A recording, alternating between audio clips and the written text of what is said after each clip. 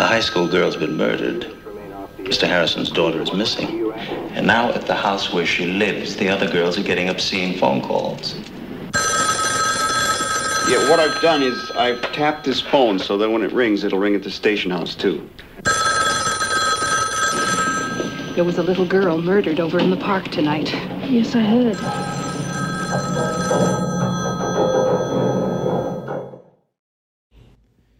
1974's Black Christmas, or whatever the original title was. I can't remember off the top of my head. But, so Black Christmas. So this movie came out during the craze of, we had Psycho come out in, I believe, 1960. So that the slasher stuff was kind of peaking at this point. And this kind of came out like, hey, what if we kind of what if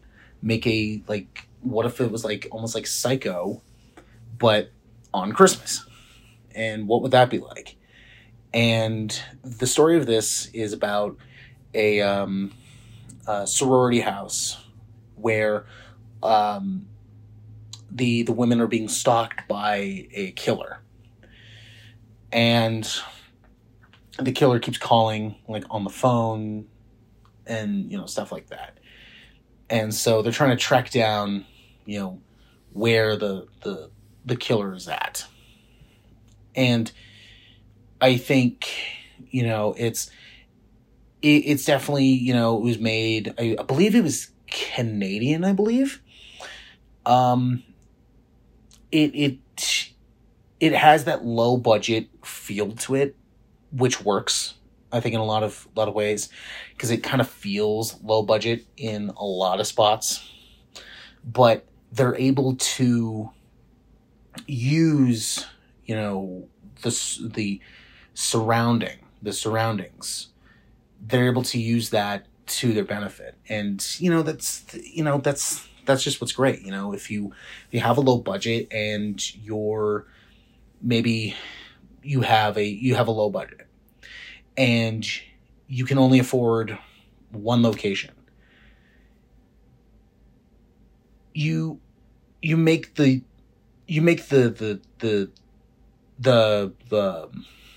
most of your location. Reminds me a lot of like something like 1408, where pretty much the majority of that movie is in one location, and it's in that one hotel room, and they do so much with it, and it works. This is on that same level, where it's like, the movie takes place in one location, and they use it to their benefit, and it works. It works quite well. Now, the twist, I'm pretty sure a lot of people know about, but just for sakes, I'm gonna keep it to myself. The twist in here is still like, oh, that's just creepy, and that's real horror. Like, that's really scary, because it's scary.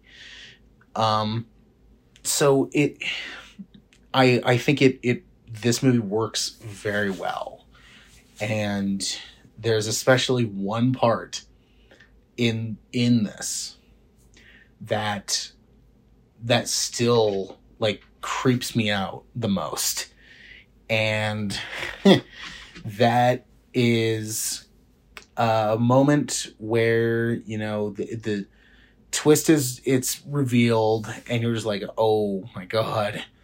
But then there's this just one shot where it's all black, but the only thing you see is someone looking through a keyhole, and it's just all you see is like the eye peering through, and it looks like they're like the eyes like bulging. So it's just, and everything around it is just all black. So that's the only thing you see. That's still scary. That's still scary, because, especially if you're like in a dark room and you're just, it's like if you wake up in the middle of the night and you're in your bedroom and it's completely dark, and then all of a sudden you just kind of like look at a corner and you just see that.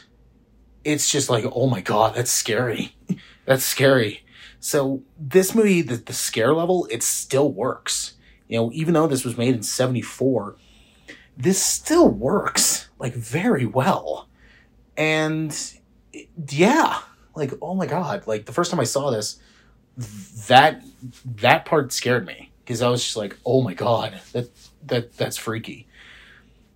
And, you know, like I said, I believe this was low budget, so they had to think of creative ways to, you know, to one, sell the story, and they didn't really have a whole lot of blood and gore to go off of, which was a lot of in the 70s. Like a lot of movies, they were kind of trying to be, you know, either slashers or gore fest movies. But then when you really watch them, it's like, oh, that really wasn't that gory at all. Like even if you go back and watch the original Texas Chainsaw Massacre, which came out the same year as this, it feels like a Grindhouse movie, but when you really watch it, there's not a whole lot of gore. It's not that gory. It's kind of tame. It's all in how they present it and how they show it. So you visualize something more graphic than you're actually watching. This plays with that. It plays on that level. And it works. I personally think this movie still works. And it's, you know, it's still scary. All the actors, it's very believable. They're not really making a whole lot of stupid choices. So they feel very grounded. It feels very much like in a situation where, okay, what if it was a sorority house that was being stalked by a killer? It's like, what would that be like? This is exactly what that would kind of be like. And it still works. It still works very well. And yeah, like I said, the previous like moment that I told you about, that still scares me. It's still freaky because, you know, it's just the only thing you see. Everything around it is just complete and utter darkness. So it's like, that's the only thing you see. Oh my God. But it's still spooky. It's still scary. It plays on that psychological aspect where it's something like this could actually happen. And, you know, thanks to the world we live in, it actually has happened.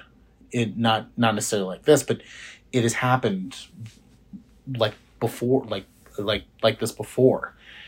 And so it plays on your psychological aspect where you're thinking about like, okay, what if I was in this? And you're just like, oh my God, like what would I do?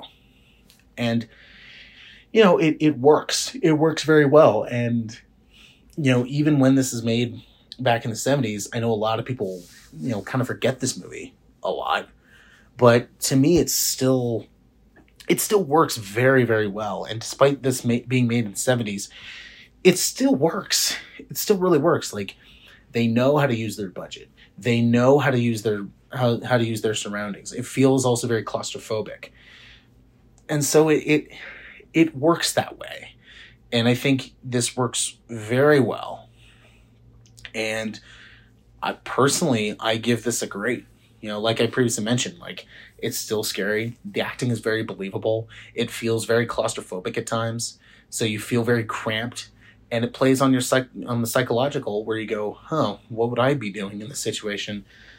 And you're kind of, and you feel for the characters. So it's very grounded. And I really like that in this movie.